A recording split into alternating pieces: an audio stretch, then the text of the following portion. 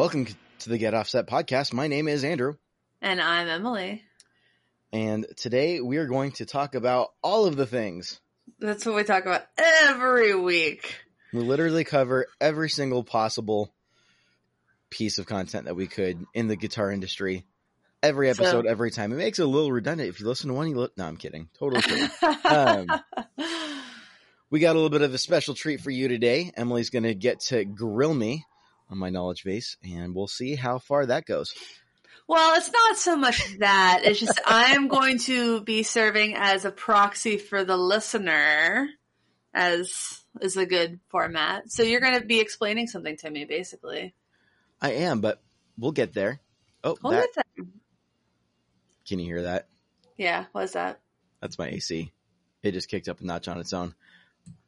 That's because it's hot in Seattle. It's not that loud. Super hot. Okay. Well, yeah, so it's super hot in Seattle. It's supposed to be like, 100 degrees today? 95 where I am, but it's likely warmer in other places. I think I've got 98 on my forecast, which really means, and forecast in this little area is always a couple degrees short of what it actually is. Yeah. On my front porch. So. Especially when you take into account, like, the temperature in the sun versus the temperature in the shade. Yep. I'm planning on barbecuing later today. Not even going to need charcoal. Why? Don't do that. Rick and I are just going to hang out upstairs where we have a window unit and got a TV set up in there. I'm going to work on some MIDI stuff. I'm doing some... Rick Matthews told me I'm allowed to talk about this. I'm doing just a little beta testing for the Futurist. Their new... What? Yeah, I didn't tell you that, did I? No, you didn't. That's awesome. I just confirmed yesterday that I'm allowed to talk about it. But the software is really cool. So basically, it's very small. It's barely bigger than a deck of cards. I think it's as long as a playing card and a little bit wider. Yeah, no, I got to see the enclosure at NAMM. I didn't really play around with it, but I got to check it out. It looks snazzy. It's like 2 credit cards side by side. It's it's really neat. Nice soft switches. You can hear them. A lot of outputs. So there's a utility out, a control out, 9-volt in, the little MIDI 1/8 inch adapter, ins and outs, and then the MIDI 5-pin, and then the USB that you plug into the computer to use their software. And you don't even have to input all of the CC commands because there's something called the Smart Uploader. So you can add your own and add them to their database, it looks like, and then you can download from the cloud like the MIDI commands. So I'm still I'm such an aggressively noob. I'm an aggressive MIDI noob, I guess, is maybe one way to say that. Yeah, what a noob. Yeah, seriously. But I will be messing with that a lot more throughout the day. Maybe with the I have the Dusk from Dr. Scientist, nice. And it has a MIDI 5. So that might be I might just take this in a guitar upstairs, do a little itty bitty mini pedal board thing with the Iridium, and get this figured out. I think that would be a good project for a day where it's very hot. That sounds like it. Wow. Yes. I realized about 5 minutes ago, I haven't told anybody that I'm playing with the Futurist. That's awesome. Yeah. So I'm excited because I have increasingly more MIDI pedals on my actual pedal board. I have the Automaton, and right. I have the Maris Enzo, right, and the Chase Bliss Mood. All of those are MIDI enabled. So that'll be fun. I really want to figure out. I've seen some people do with the Automaton, have the mids go.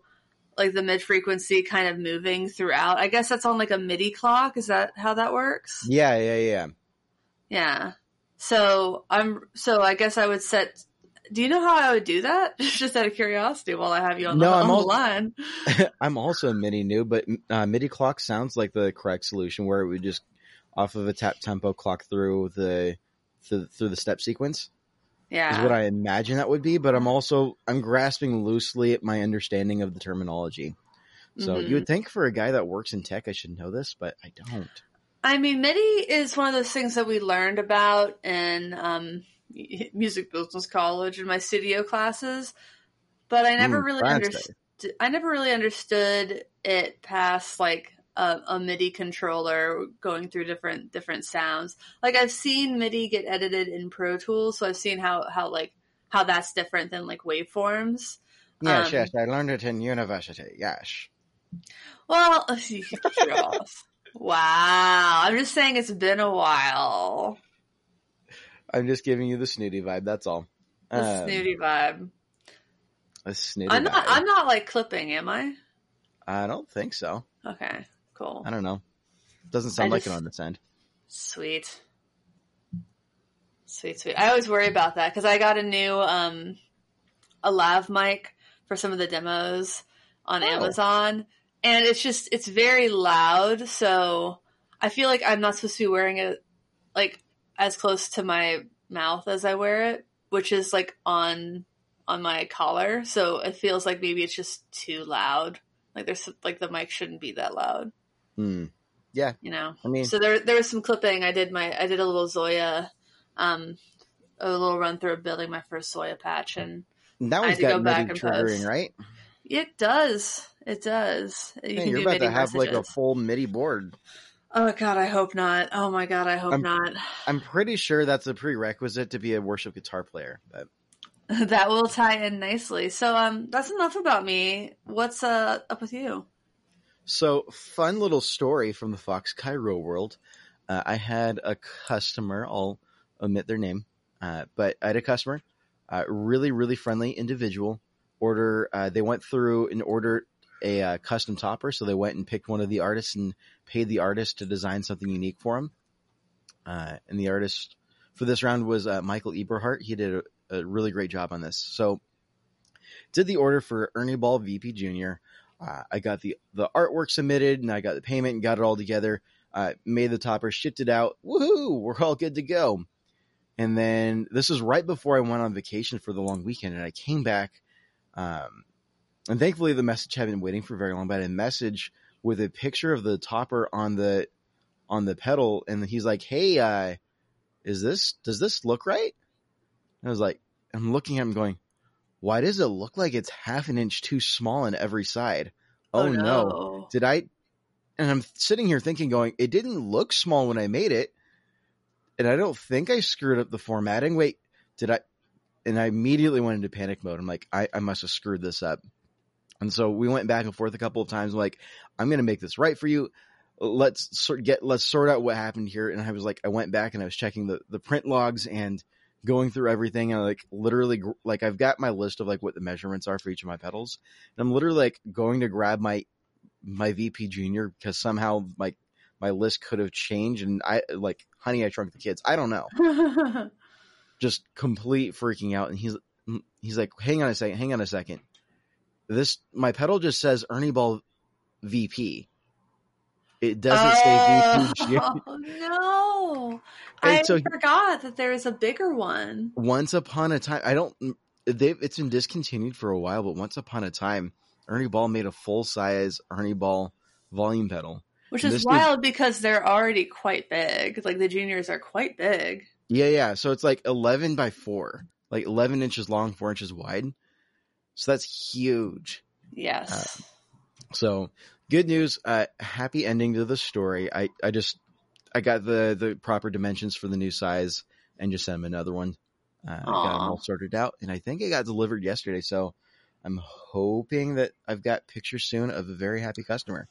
And if he ever gets a VP Junior, he'll have the exact same pedal topper. Yeah, I was like, dude, you use that if you want to ever swap out your pedal or just give it away to a friend or do whatever you want with it. It's yours to keep. I need to film my Ernie Ball volume pedal tuner demo so you can make a topper for it. Funny you say that. That's also on my bench right now. Nice. I've got Did you borrow it from somebody? I did, yeah. So shout out to Cam from Gib Sunday and Tone Throne. He lent me his Ernie Ball volume pedal tuner, as well as his 3 Expression Series pedals. And I'm going to be having a little bit of fun with the designs on those. All I know, he handed them to me and said, hey, have fun with it, knock yourself out, do whatever you want. But when you return them, like, I would really like to see something, like, I want something really fun. And specifically, here's what you need to know about me is I love Jesus and I love The Office. So that's my design guidelines that I'm going to have to try and sort out without any sort of IP infringement. Mm-hmm. So we'll see how that goes. But no, it's going to be a lot of fun, and I should have, if I can get through specifically, I want to get the template knocked out for the volume pedal tuner this week. Because I thought you had templates for the Expression series already. I might sitting around somewhere. I know I haven't physically built one and put one on a pedal and put it in the photo booth yet. So, well, I like the Expression series tremolo a whole hell of a lot. Yeah. Right now, Naveed Elliott has my Expression series overdrive pedal, and I think Sean Crawford has my my old delay pedal. Nice. Yeah. So I've never actually like wired up all of them in a row, and I'm thinking once I'm done doing the toppers on all this, I might do like a quick, like, hey, what can I get out of using only the Expression series pedals? A lot, honestly. Sound wise. So I'm going to give it a go, give it a whirl, see what I can't do with it. I like the overdrive. I wish it was a fuzz, honestly. I think it would be like the coolest. I think that would be the coolest of the pedals if there was a fuzz, because it's really kind of amazing how they're able to let you blend in the dirt without overly increasing the volume like at all on the yeah, you just get it set to unity gain, and yeah, it's neat. Oh, I like it a lot. I just know people are picky about their overdrives, but I think the tremolo is a winner.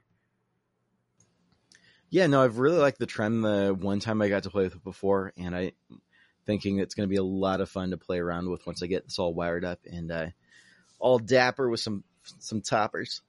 Oh, totally. For sure. Yeah. I'm trying to think if there's anything else I want to say about those, but I'm just excited to see what they come up with next. I do need to film that. Well, I originally just asked them for the volume pedal tuner to demo, and they're like, well, that's not really a very fun one to demo, so let's just send you our Expression series line. So I wasn't going to say no to that. Right. But I still want to film a demo with the tuner, because it is like, it's simple, but it's neat. And I really enjoyed having it at the one show I've been able to play with it. For sure. So, announcement from the gear world, as of, in the last week or so, it's been officially announced that Winter NAMM is canceled.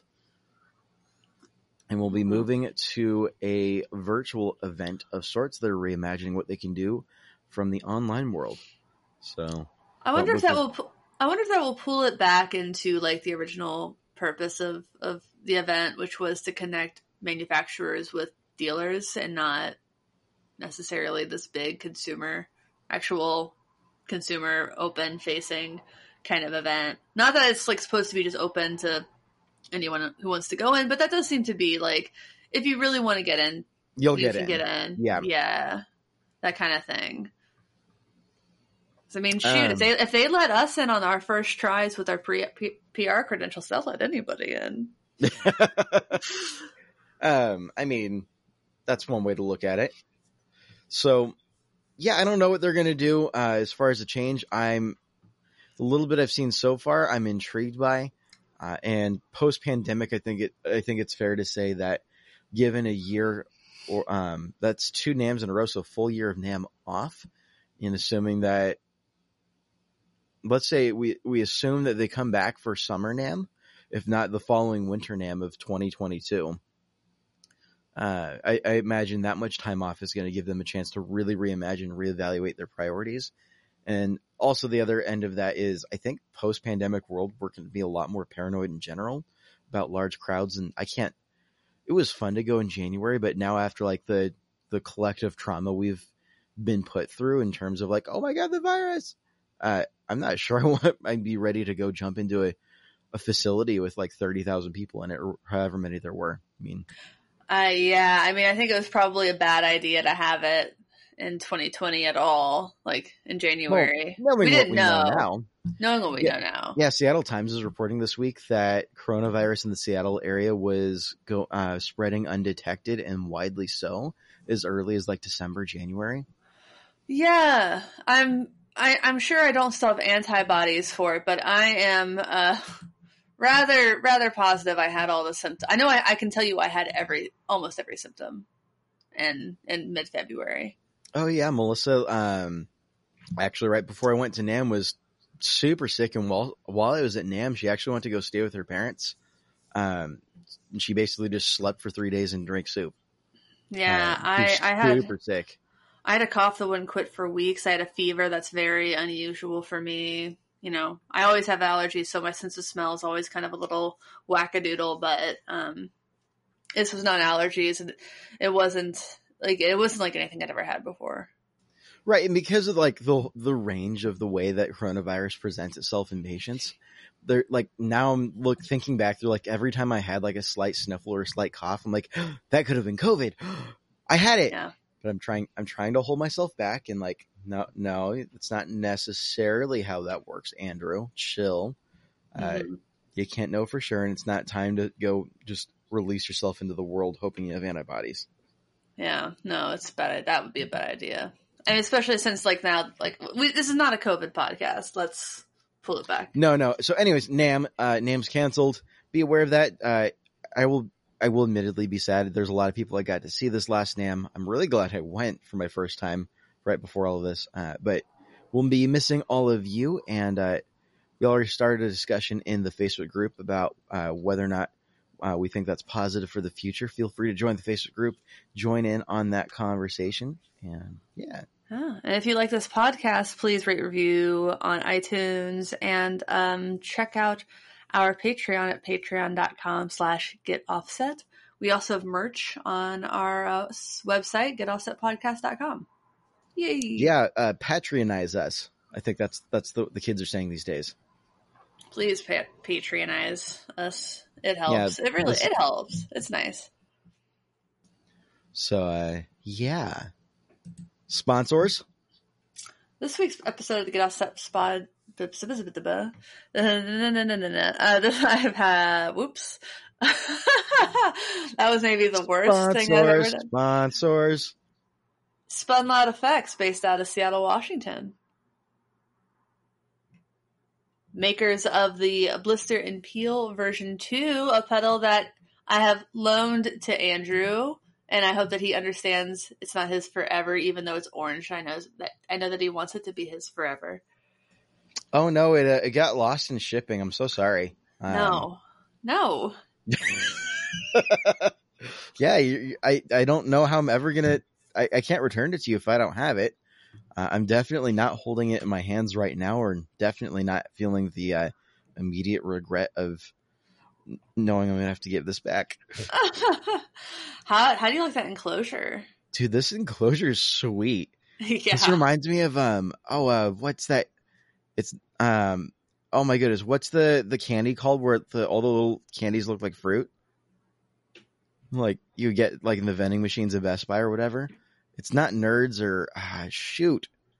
That's some nursing home candy. That's all I associate it with. Anyways, no, like the way the edges are beveled, it just reminds you of like candy in the most positive way. I mean, runts.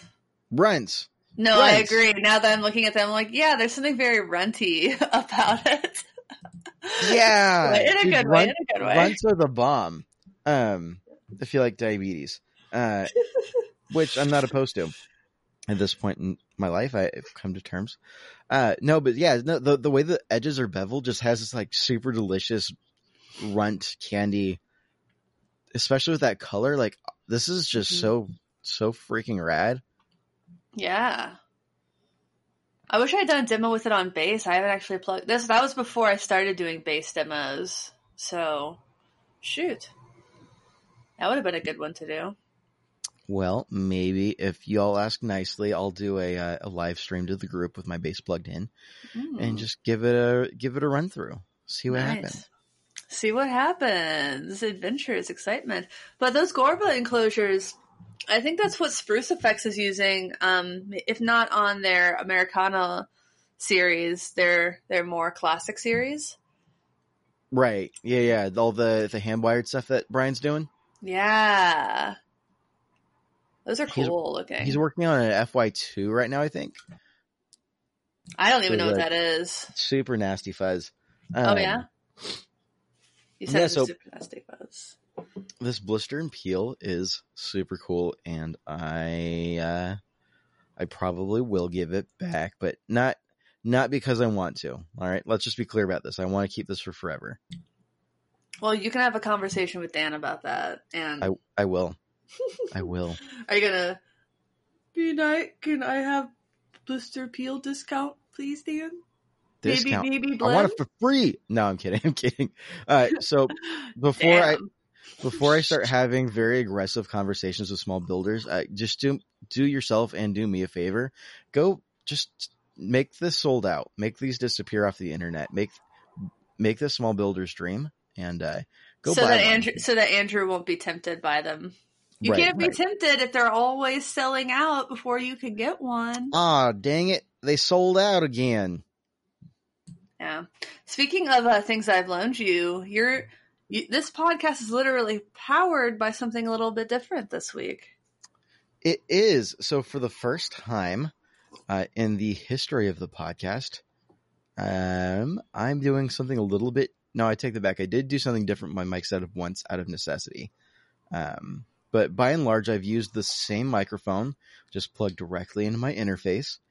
And I'm still using that microphone, and I'm still using the interface. But plot twist, there's something a little bit funny in between.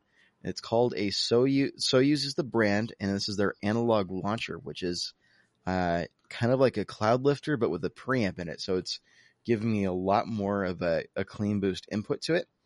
It's not. It's clean boost. They say it's not transparent. Right. It's supposed to have like a preamp. Forget what they're modeling it at. I'm sure it's probably something like a Neve, but probably yeah.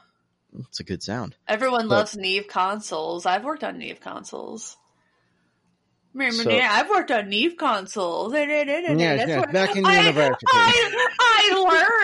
I learned what a mixing board is on a Neve console. Sorry. Yeah. Anyways, so that's what I'm using right now. And if you think my voice, I do actually have a little bit of a sniffle right now. It's probably COVID. But aside from that, if you think my voice sounds smoother and sweeter and more akin to honey or agave, then that would be that's the situation. It's not actually my voice. You'll be disappointed when you meet me, but this is pretty cool.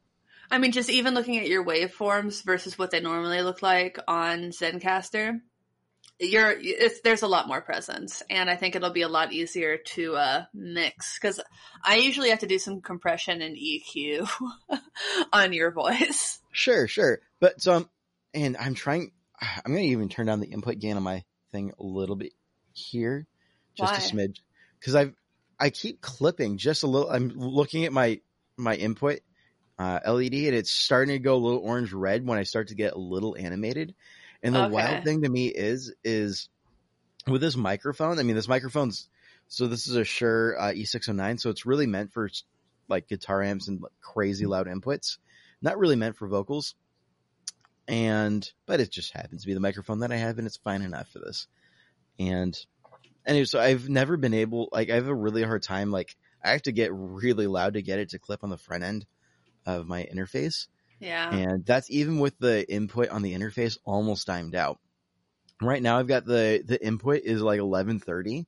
And if I talk just a little bit, there it goes. It's starting to clip just a little bit. Well, it didn't sound like So it was clipping on my end, to be fair. yeah, no, I'm keeping an eye on the visual indicators, and I'm just blown away by how much more input's going into the sucker, with the launcher in it. So I'm actually pretty happy about that, and I'm curious to listen to the raw after the fact, because one of the other downsides to the way I run my mic setup normally is I've got I can tell that it picks up a lot of the background noise because I'm listening to my input live, because I've got it's feeding back into my headphones. So when you talk with headphones on and it, like, you don't know how loud you are, like, at least with this setup I can hear myself, so it feels a little bit more natural, but I'm not hearing near as much of the background noise that I typically do. Yeah, it does tend AC to cut out unit background aside. noise. I've seen other demos with it where, like, it's used to record a guitar, and then you don't hear the string noise the second time, like the fingers on the strings. Yeah, Which is so I mean, one of my enormous pet peeves. I don't know who taught these people to mic the fingerboard of the guitar. I don't know why people do that on acoustic guitars. Please stop doing that. Just no, stop it. always between the 12th and the 14th fret. That's normal. No, I hate it though. It's stupid. I disagree. Mm.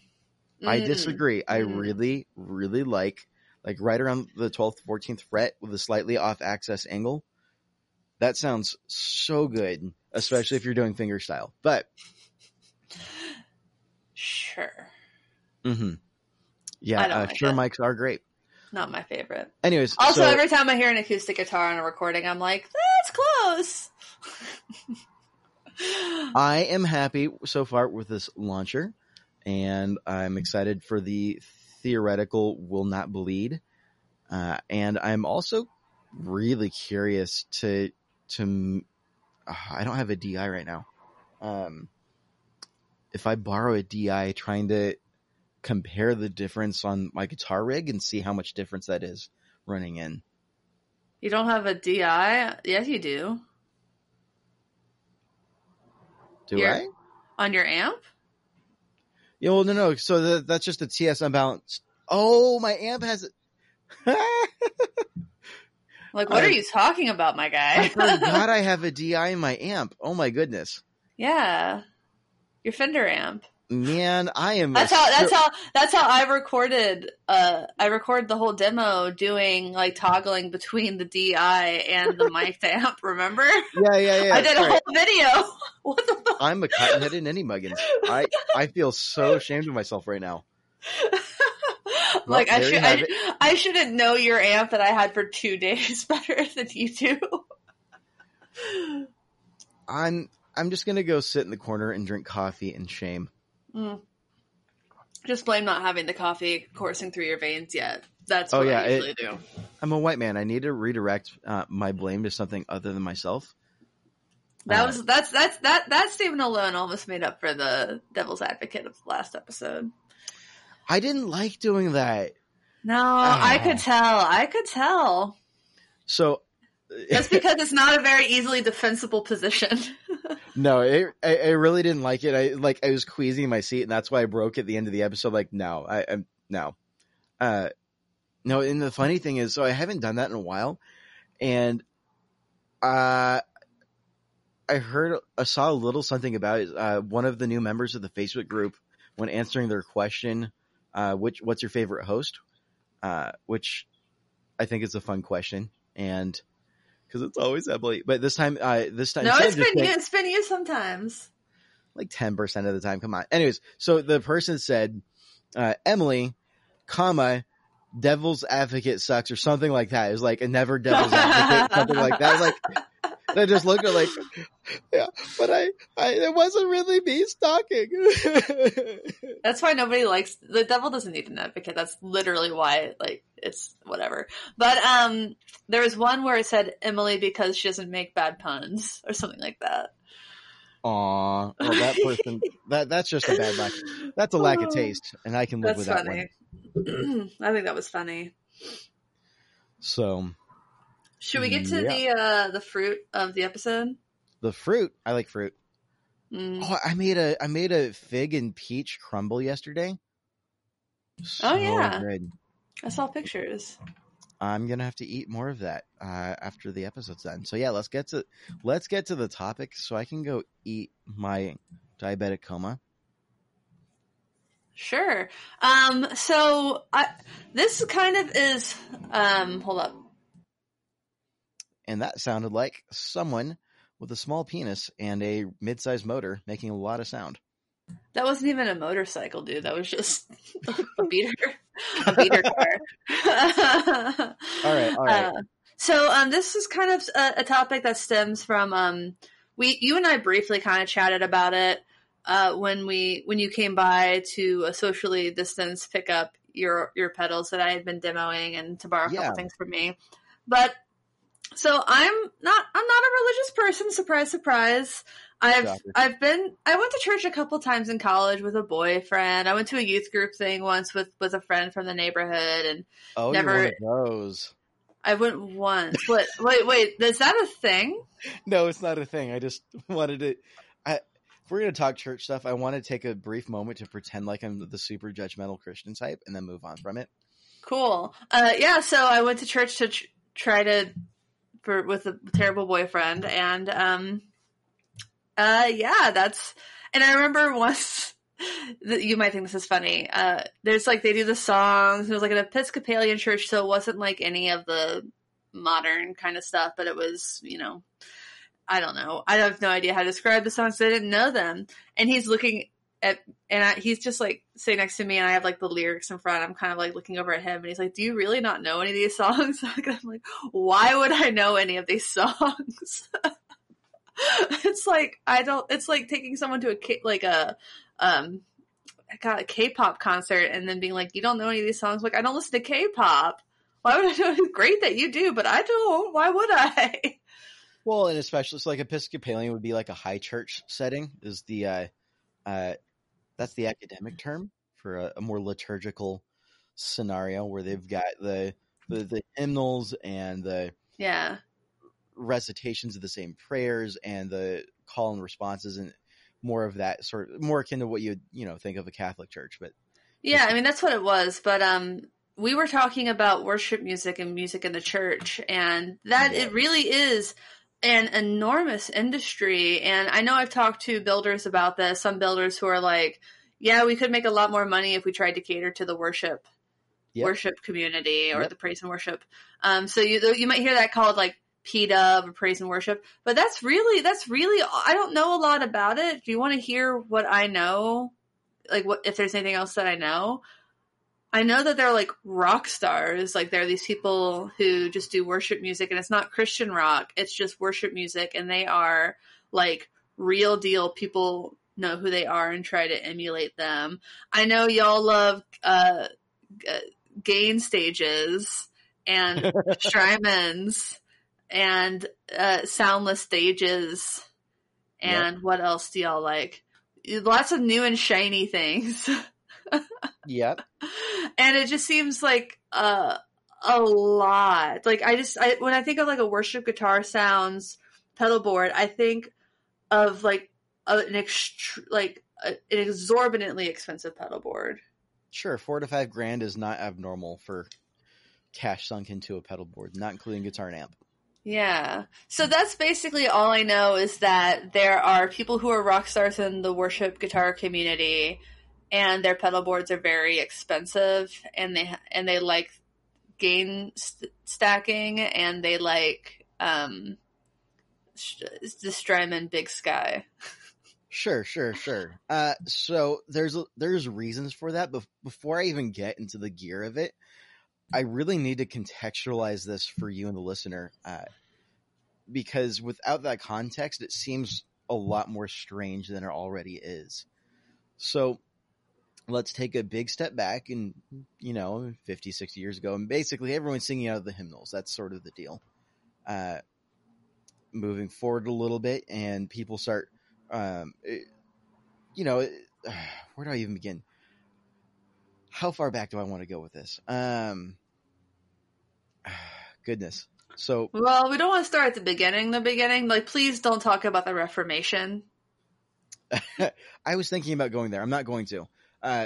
Let's just say post-Reformation. Before the Reformation, you had the Catholic Church. Post-Reformation, you've got the Catholic and the and the Protestant church. And we're going to completely leave out the Orthodox church because that stayed more or less over on the eastern side of the world, and that doesn't have as much bearing into this conversation.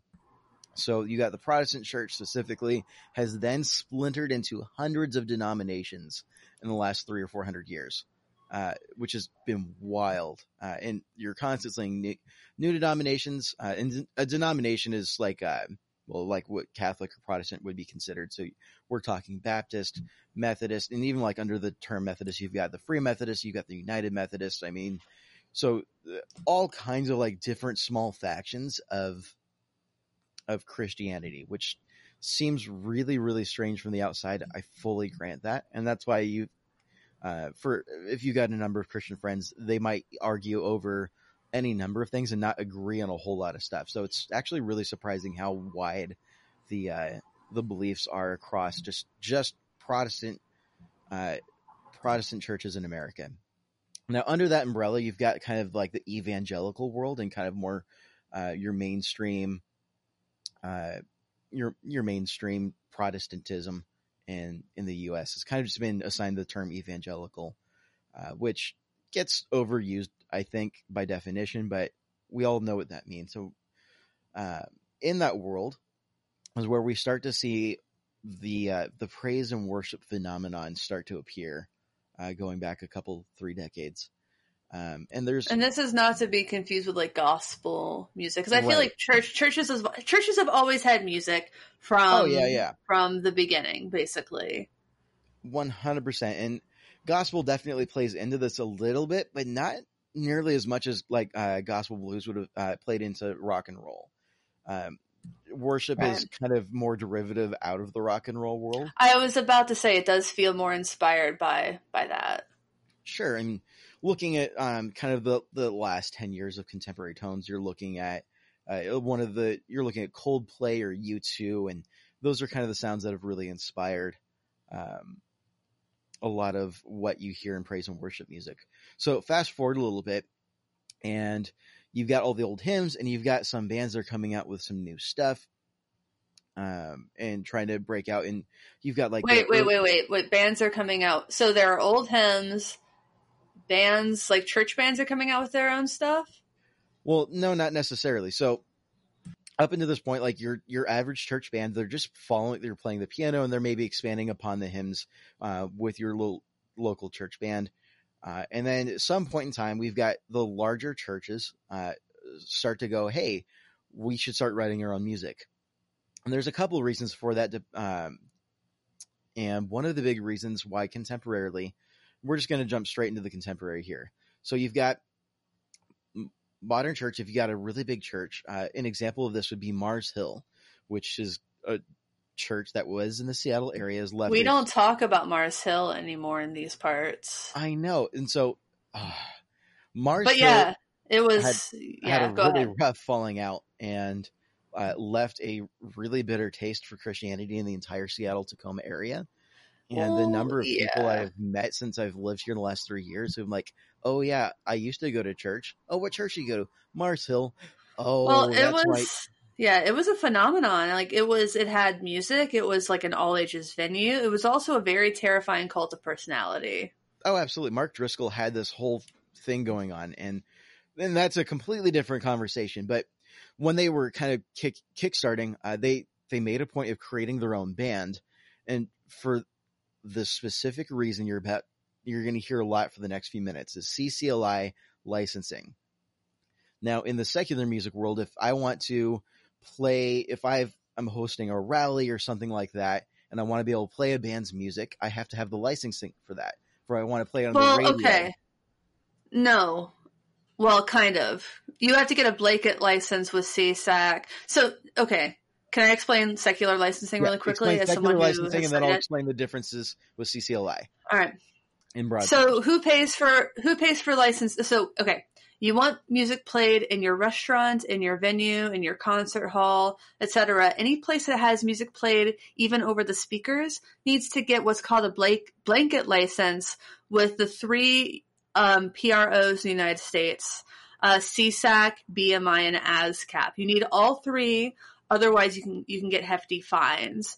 And the cost of these licenses depends mainly on size / capacity of the room of the venue. So a small restaurant, if they're paying their licenses, are going to see a much smaller annual fee than a Great American Concert Hall or whatever. So it's fully and completely based on capacity. If you're putting on an event, it's the onus of the venue owner to have that license, is my understanding. It's attached to the venue, not the individual events, which can, I guess, make it tricky if you're like have an atypical venue. You're probably not going to get fined for an atypical venue, but that's, if you're willing to gamble with your money, that's on you. But what you're doing is illegal. Just understand that. So that's how it works in the secular world. You need 3 blanket licenses for ASCAP, CSAC, and BMI. Sure.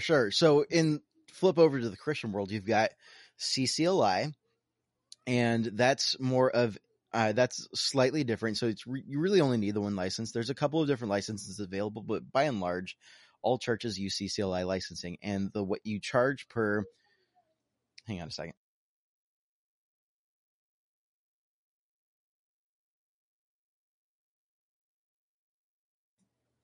So you pay for the per event, and you have to report the number of attendees for each event, and they have sort of a sliding price structure based on how large your events are. So an event would be a Sunday morning worship service, and if you've got 50, if you count your attendees in the service, and you got 50 people, and you're paying, and you've only got one service, you're probably paying a really small amount. Now, if you're a large church like Mars Hill was, past tense, thank goodness, you're looking at more along the lines of a lot. You figure if you got several services a day, you got 5,000 person seating capacity, and then you got services throughout the week. Suddenly, the amount that you're paying in licensing gets to be ridiculous. And Mars Hill, on principle, said, no, we don't want to pay for the licensing. On principle, we don't want to pay for other people's music to get played. Okay.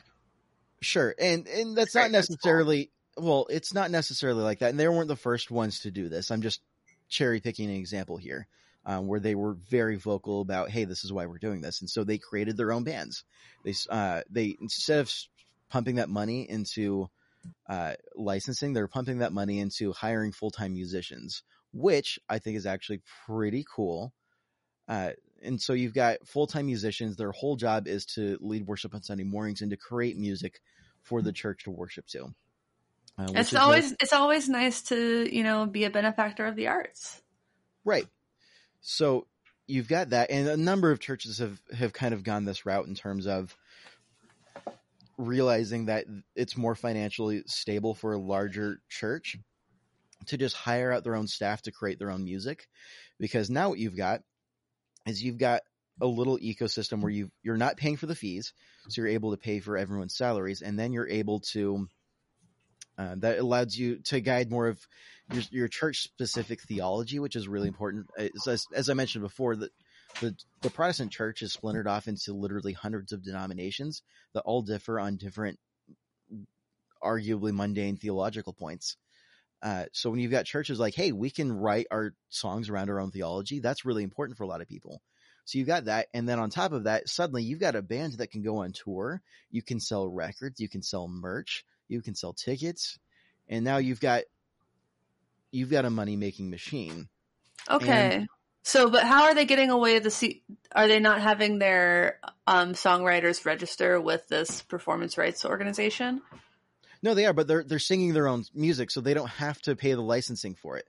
That doesn't sound right. That doesn't sound right at all. If you write this, if your church wrote the song and you're singing your own individual music, you own that. You don't have to pay someone else to sing your own music.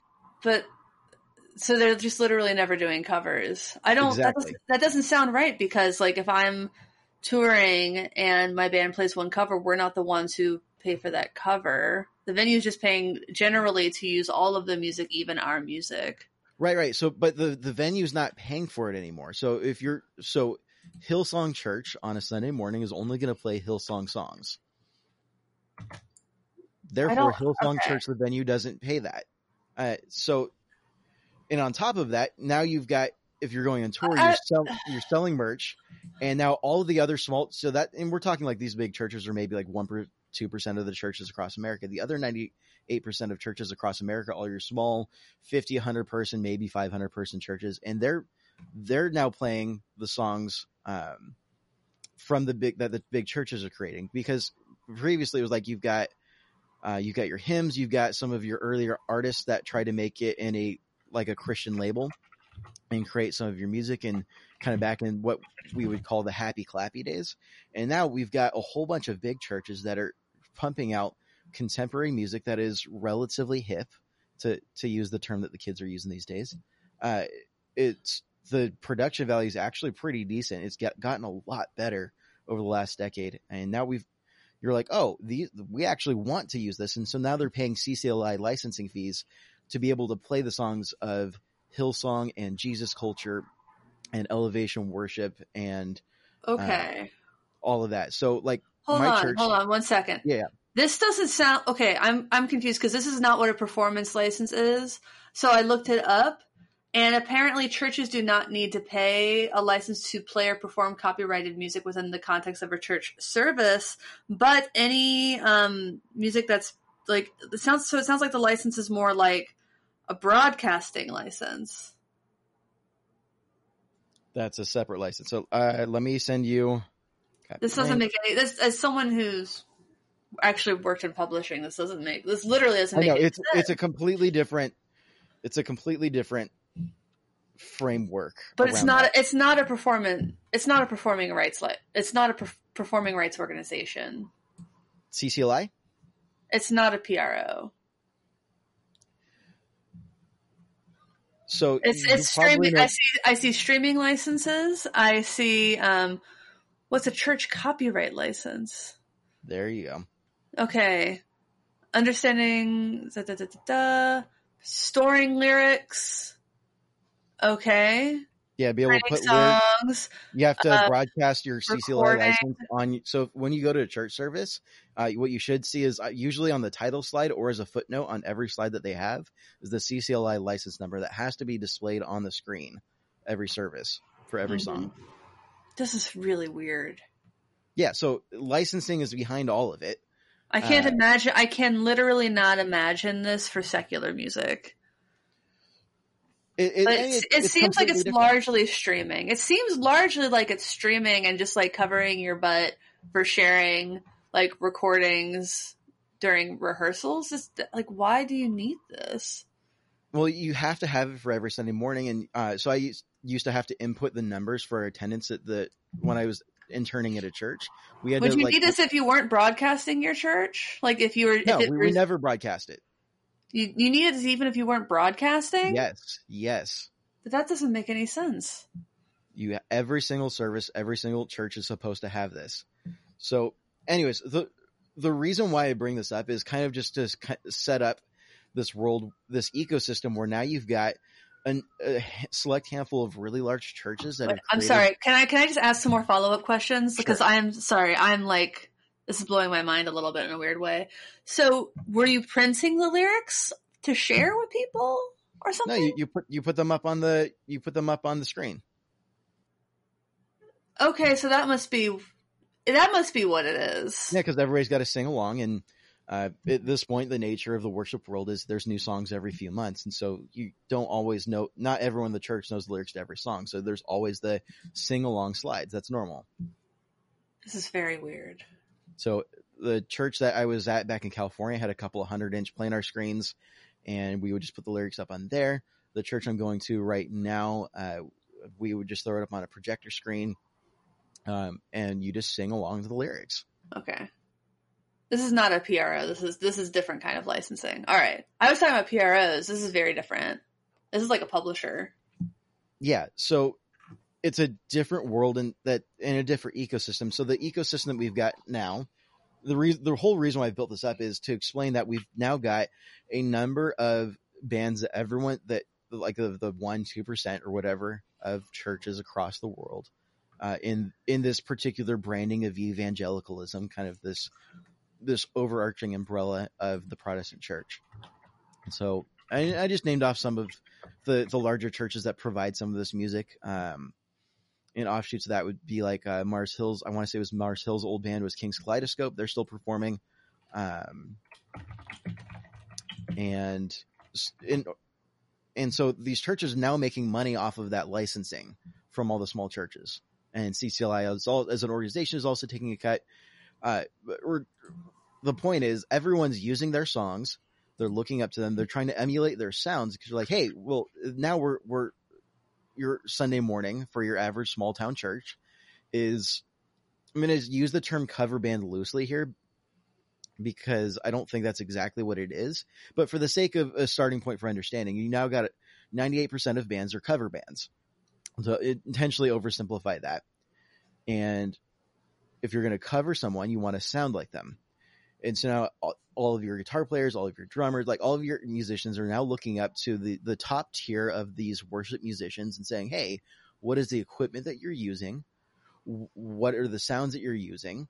So like is chorus, one of the things you hear is like, oh, chorus hasn't been cool for a few years. Like, oh no, but Jeffrey Kund, or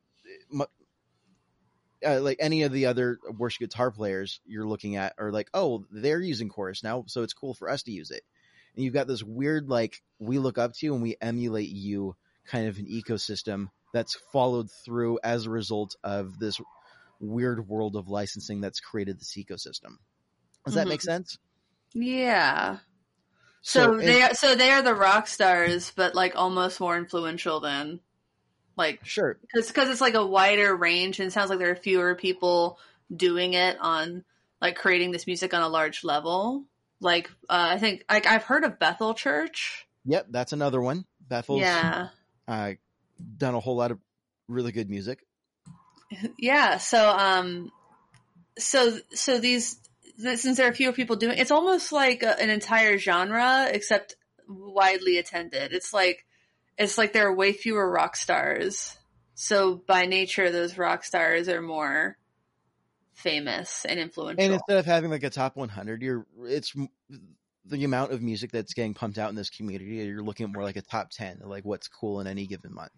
Yeah. So it's a smaller ecosystem, so it's a smaller ecosystem in terms of the music. However, each of those groups is then they've got a captive audience and there's only so many albums that get put out in this genre every year. And, you know, you're going to go and listen through all of them. It's a lot easier to listen through the entirety of the genre in the worship world than it is for literally any other genre. And that's wild. And that's part of that is because it's relatively new. I mean, the style has evolved and really picked up a lot in the last, in the 21st century in terms of how this model is built out and created this genre and ecosystem. And I think there's been a lot of really good things that have come out of that.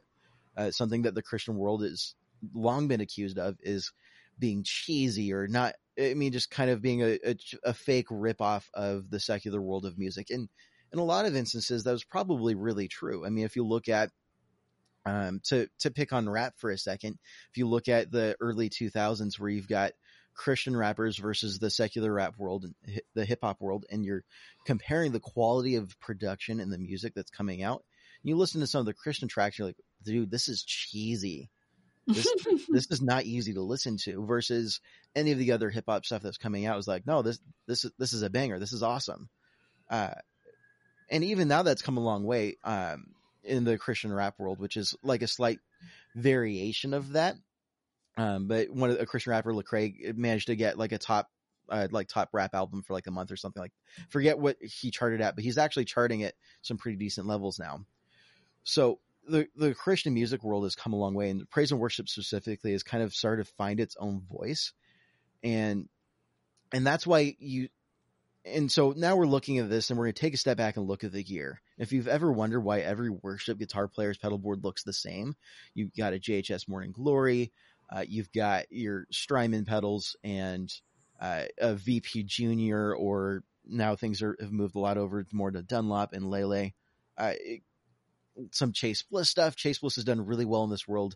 And the reason for that is because you've got maybe a list of 10 folks in the praise and worship world that have relatively similar sounds and boards, because the genre has kind of found its voice.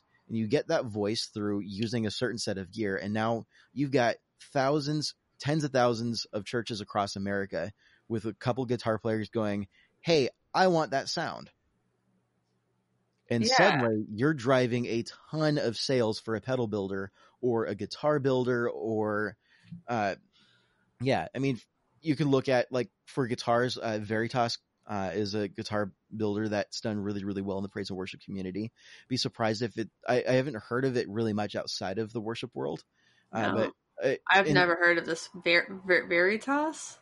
Veritas, yeah. And in my personal opinion, I think they're cheesy guitars. I don't think they look that great. I don't like the way that they've got the medallion in the headstock, and I think the couple of times I've played a couple of them on different occasions, I haven't really liked how they feel. But that doesn't matter. What matters is David Hislop he plays for he plays for Bethel. And I'm blanking really hard here. I'm not as super deep into this as a lot of worship players are. But he plays a lot of Veritas guitars, and that's part of he's part of what I've seen over the last few years create this Veritas bonanza. Now everyone wants one, and for a little bit there, the business model is, hey, we're only able to make so many of these a year, and you start getting a wait list, and so then they said, hey, we got a lot of customers that want one of these, and so they outsourced to an external builder overseas and started selling some cheaper models that look the exact same. And Veritas is running a contest to give away a guitar right now, and I'm not entirely sure this would be considered a legal contest. And that's not really my business. So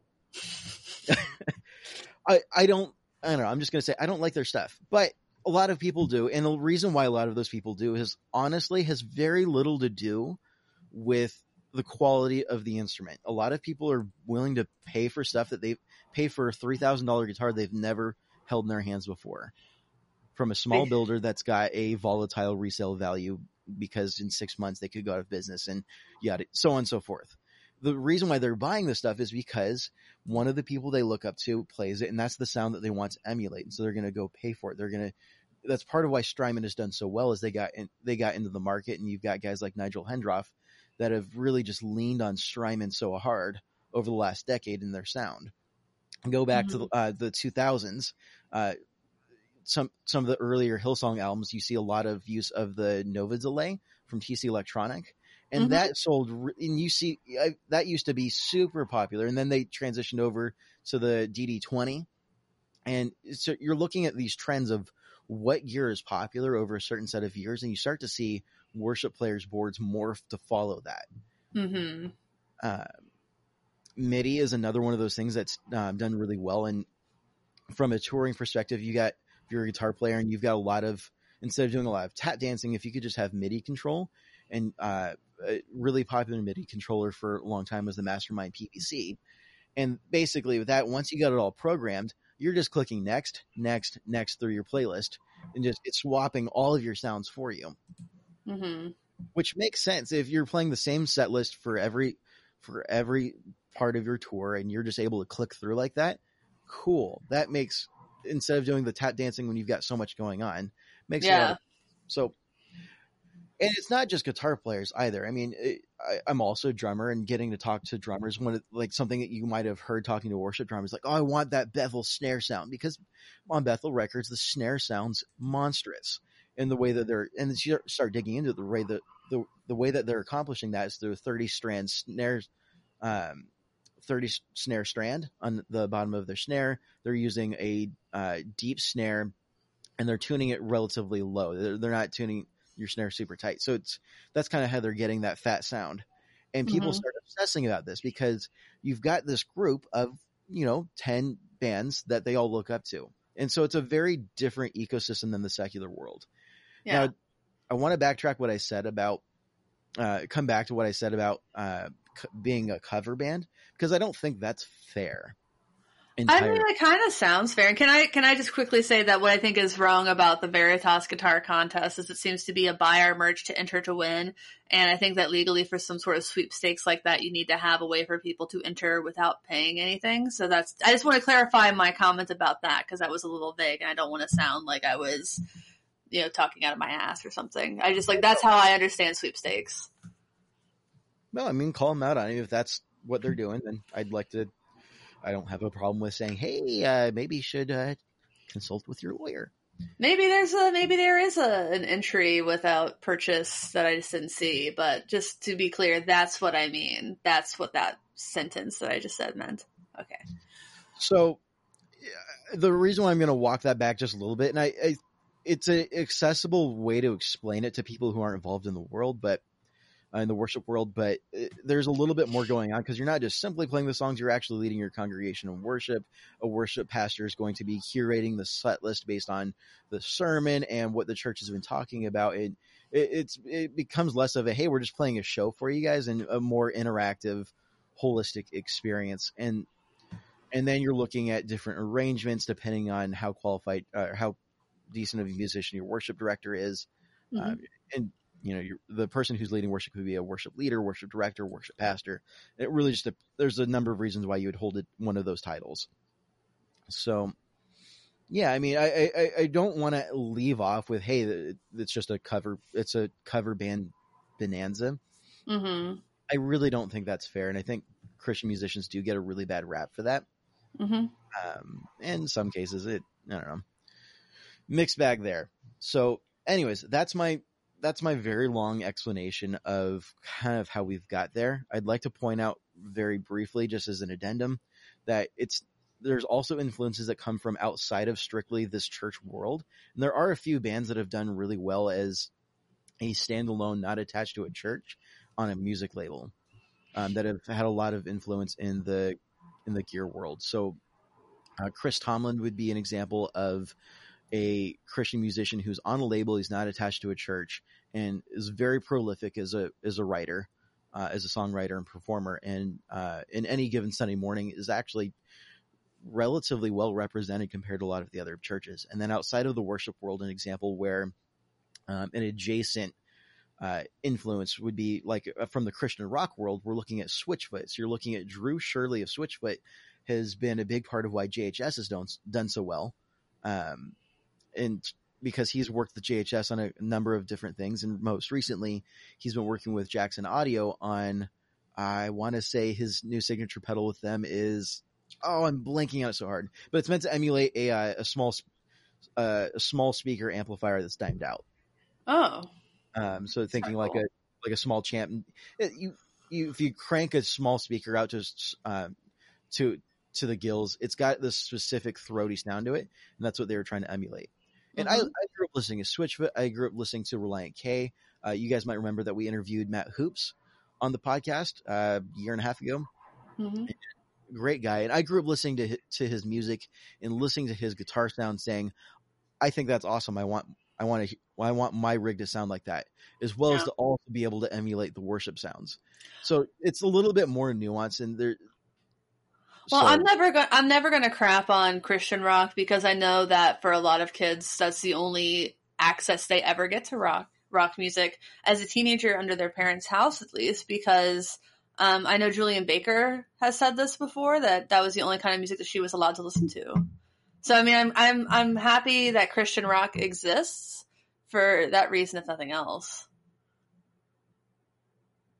Yeah, I mean, it's definitely got its place. I listened to a lot of it when I was growing up, and I think there's some specific standout examples of excellence in that world that stand up on its own. I mean, Switchfoot's album, The Beautiful Letdown, charted really well in secular charts as well, and also it ended up on a lot of soundtracks for movies, and it did really well as a soundtrack.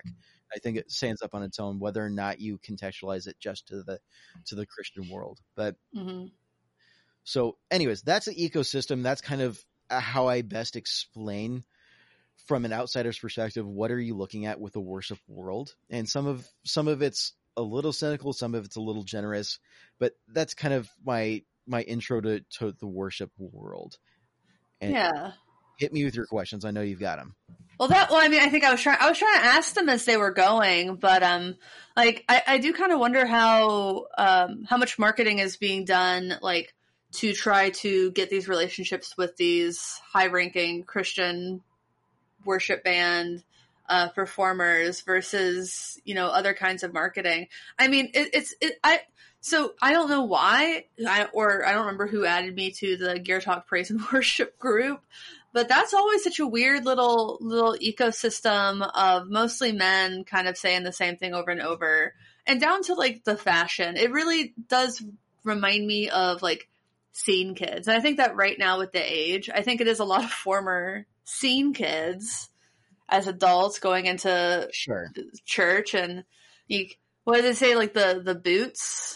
The boots are kind of boots are really popular for a little bit there. And yeah, I mean, a lot of aspects of the culture surrounding worship music in the church world have kind of homogenized to a strange degree, and fashion is absolutely part of that. Yeah, so that's interesting. I didn't. I guess it makes sense how much goes in. Like, again, I didn't really go to church ever, so I've never seen like the words on the screen or anything. I feel like there was probably a band at wherever I was, going with boyfriend to church the couple times I went. And I guess I do remember they had the lyrics published. So I guess that just kind of surprises me how there's his own specific licensing. Like, that still is just a very, very weird to me that there's not separate licensing. But I mean, in secular music, if you want to cover a song, you typically go through the same place. So it makes sense. You always go through the Harry Fox agency basically to get the rights and the accounting to cover a song on a record. It's weird that there's its own little ecosystem, because churches shouldn't have to pay PROs just for the performance. It's everything else associated with performing, including printing the lyric sheets, including broadcasting or streaming, including like buying the sheet music and making copies of that to distribute to the band. There is a lot of stuff that goes on, and even being a cover band, there's still there are lots of rights that you have to like keep in mind if you're doing it in specific ways. Sure. And also along with like distributing sheets and whatnot, you can pay an extra fee to have the chord sheets already pre-built out. So when you're in band practice and you're like, hey, you're a volunteer guitar player for this church, instead of asking you to learn how to play it by ear, I'm just going to hand you the sheet, and here it's going to be E and then D, and then here's your chord sheet along with the lyrics. You can play along. Mm-hmm. And that you can either build that out yourself if you want to spend time as a worship director creating your own chord charts, or you can just pay for Song Select, which is an additional deal that gives you access to all of the chord sheets for like a chord sheet database. Guess it depends on how busy you are and how much work you like to do on things like that. Yeah. And I know, like, with a pandemic, something that's been really difficult for a lot of smaller churches to try and work through is trying to sort out the broadcasting licensing, because suddenly we're all trying to broadcast on Facebook or YouTube or whatever may have you. And that's a different set of licensing that they had to navigate that they weren't planning on. So right. Yeah. Anyways, as far as it pertains to the gear world, I think looking at the general ecosystem, that's partly why, or I think it's entirely why, looking at the gear world, why the praise and worship community has such a strong presence, because it's very gear centric in a lot of ways, and it drives a ton of business. I mean, and it gets very homogenized too. Like, it gets like people really like the 1981 Inventions DRV. Like, I mean, it's a great pedal, but like, probably worthy of the hype, and I have one. I think it's great, but like that and like the Quiet Theory Prelude, those were like the hype behind those was unreal. Well, and I think part of why 1981 did so well is, to be honest, is Matt is someone that everyone in the community really looked up to, especially like the kids around my age. We grew up listening to Matt's music, and so we grew up to learn how to play guitar, and now we're seeing one of our favorite childhood icons is creating a pedal to emulate a certain sound. Of course I'm going to jump on that, but yeah, no, but like, look at Strymon. I mean, Strymon sells ridiculous numbers of pedals only in the praise and worship community. not only.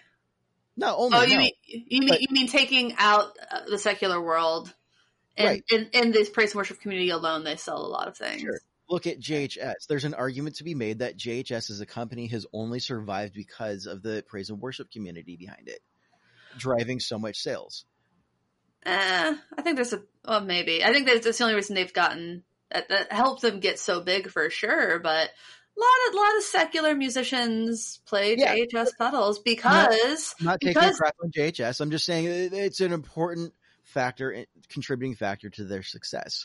Right. And taking a step back and going, if I were to, I mean, I am a small business owner, but if I was trying to create like a large business model in the gear world right now, the reality is whether you like it or not, there's a huge market in the praise of worship world, and there's a lot of money to be made if you're willing to dig in a little bit and get on good terms with them.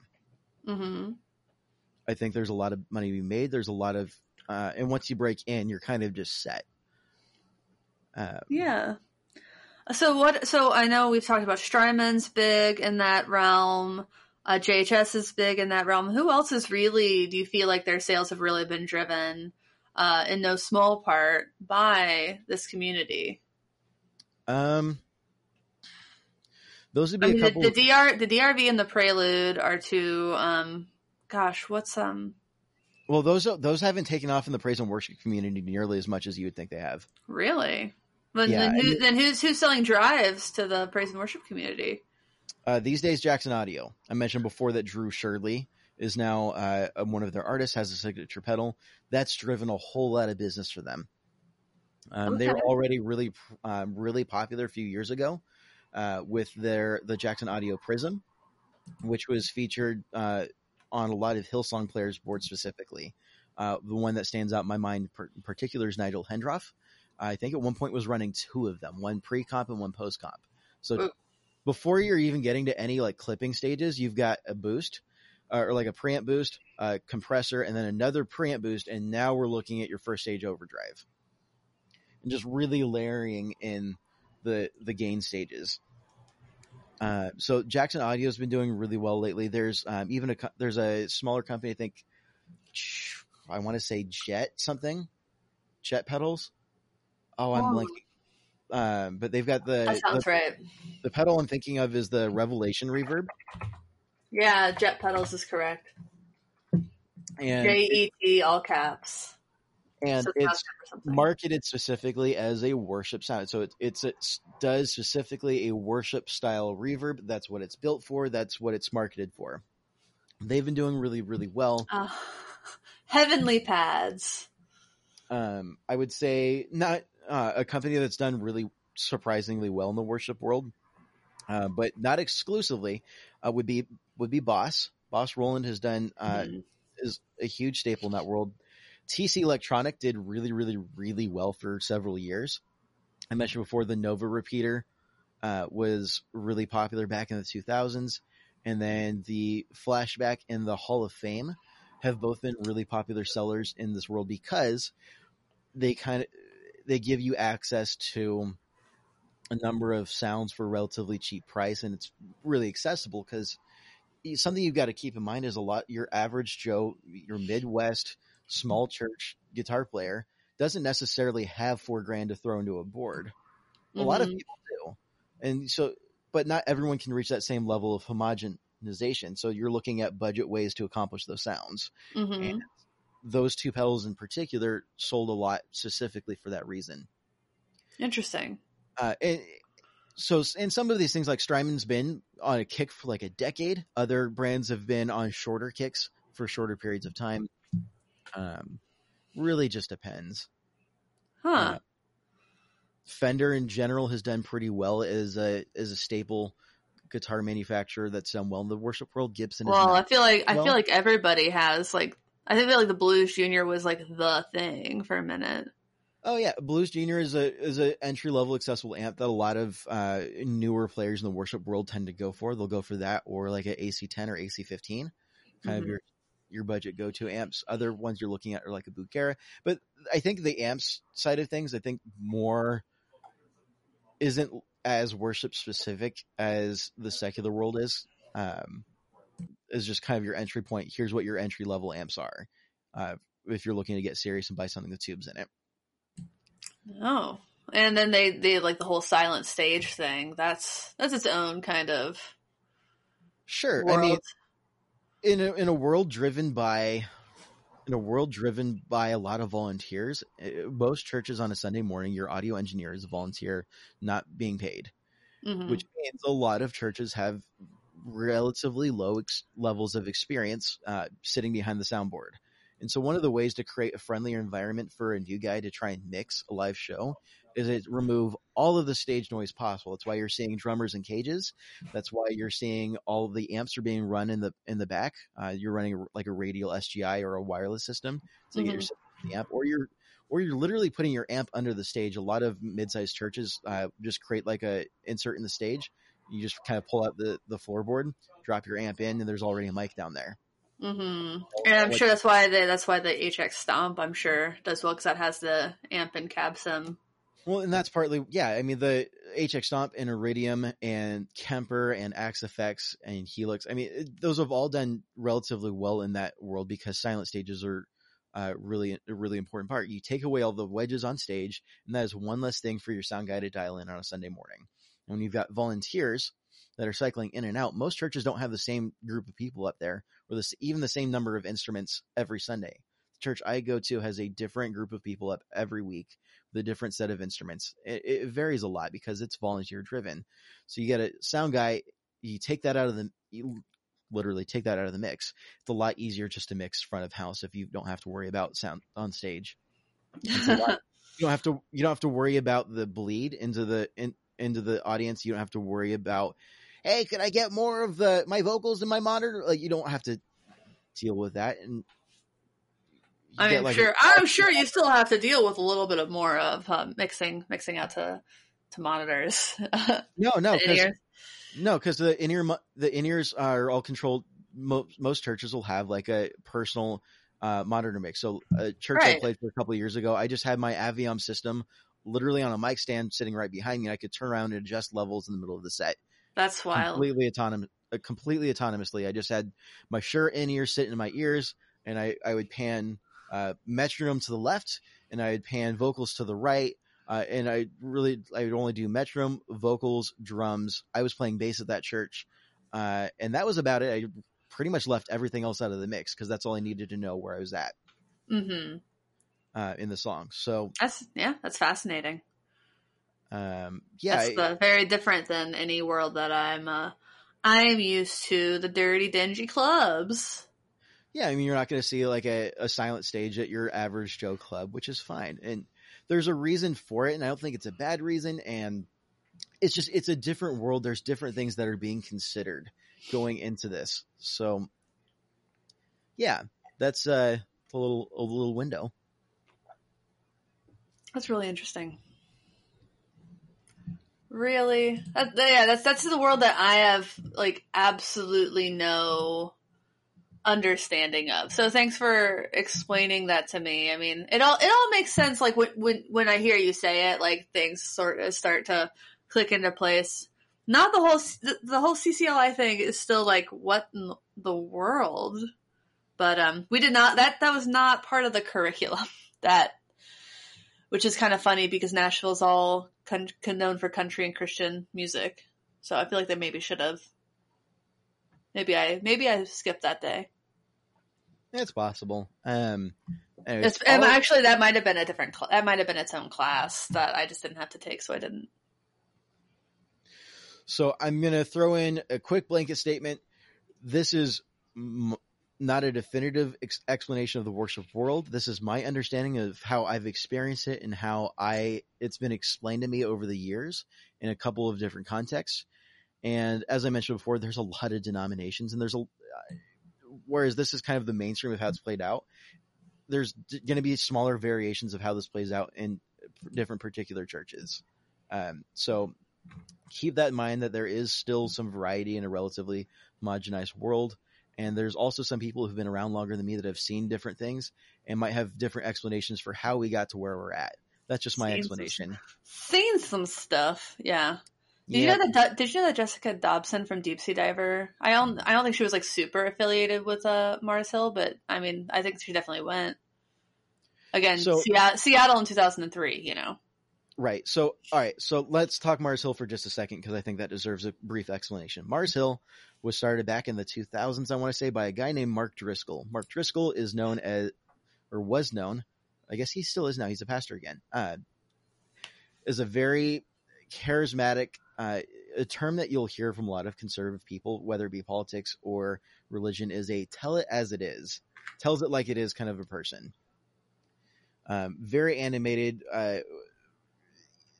definitely would say some inflammatory things on stage, because he's like, well, I believe this, I'm not going to back down from it. I'm like, that's sexist. But maybe you don't need to say everything in your brain. That's fine. Well, and so he held a certain set of beliefs, but this character of personality, or cult of personality, I would argue, really gathered a lot of steam, and Mars Hill built up to several campuses, and really built something really massive. And it suddenly crumbled after grumbles and mumbles over the course of a few years. Like, hey, this dude's actually kind of an asshole. And there's a parachurch organization that they were associated with by the name of Acts 29, and which is I don't want to explain the name behind that. So Mark Driscoll is on the board of that, and they dropped him, saying, "Hey, this dude, we don't want you on our board anymore, and here's our open letter as to why."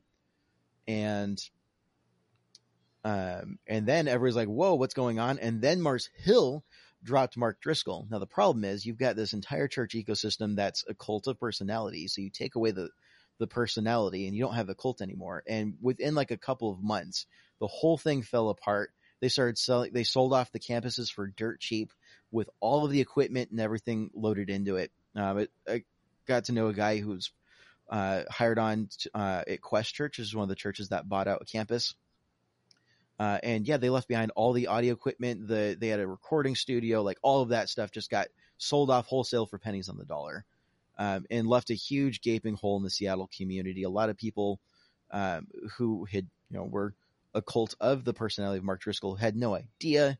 A lot of people felt very betrayed and left a really sour taste in the mouth for this entire area. I think it's done an incredible amount of damage for Christianity in the Seattle area, and really makes me very sad as a Christian who cares a lot about the church being represented well and not sucking like Mark Driscoll sucked. And of course, Mark Driscoll is now a pastor again out in Arizona, which I have very negative feelings about. I'm all about redemption and whatnot, but there's the other part of me. It's like, sometimes you just got to find a different career. Sometimes it's just not worth hurting people again. Yeah, it's funny when you think about like cancel culture or the supposed cancel culture, and then you see things like that. Like, maybe we aren't ruining people's lives by pointing out the bad things they do and maybe getting them fired for a while, because it seems like most people recover, and some of them make their lives better, and some just keep doing the same thing they were doing before. Maybe it's not a thing. Maybe it's the new Satanic Panic. That's a different episode. That is a different episode. So that's my brief synopsis and explanation of why I got a little weird around saying the word Mars Hill, and why a lot of folks in the Seattle area might remember that name, not with happy thoughts attached. No, not really. So. All right. Well, I think that was a really great explainer. I thought we were going to do a short episode, but there's a lot to talk about, generally speaking. So thanks, Andrew, for taking some time to kind of break that down. It was really interesting. And join the Facebook group. Ask me any questions. I'm active on Facebook. Seriously, throw whatever questions you have my way. I'm happy to answer them. Before this episode, I already had a good conversation with Layla from Tunatone, kind of explaining some of what's behind all of this. And yeah, always happy to talk about it. It's very unlike me to say, no, I don't want to talk about church today. I care about it quite a bit. Thanks for listening. About it, passionate about it. Thanks for listening. Thanks for understanding. My name's Andrew. I'm Emily. Goodbye. Bye. 1, 2, 3.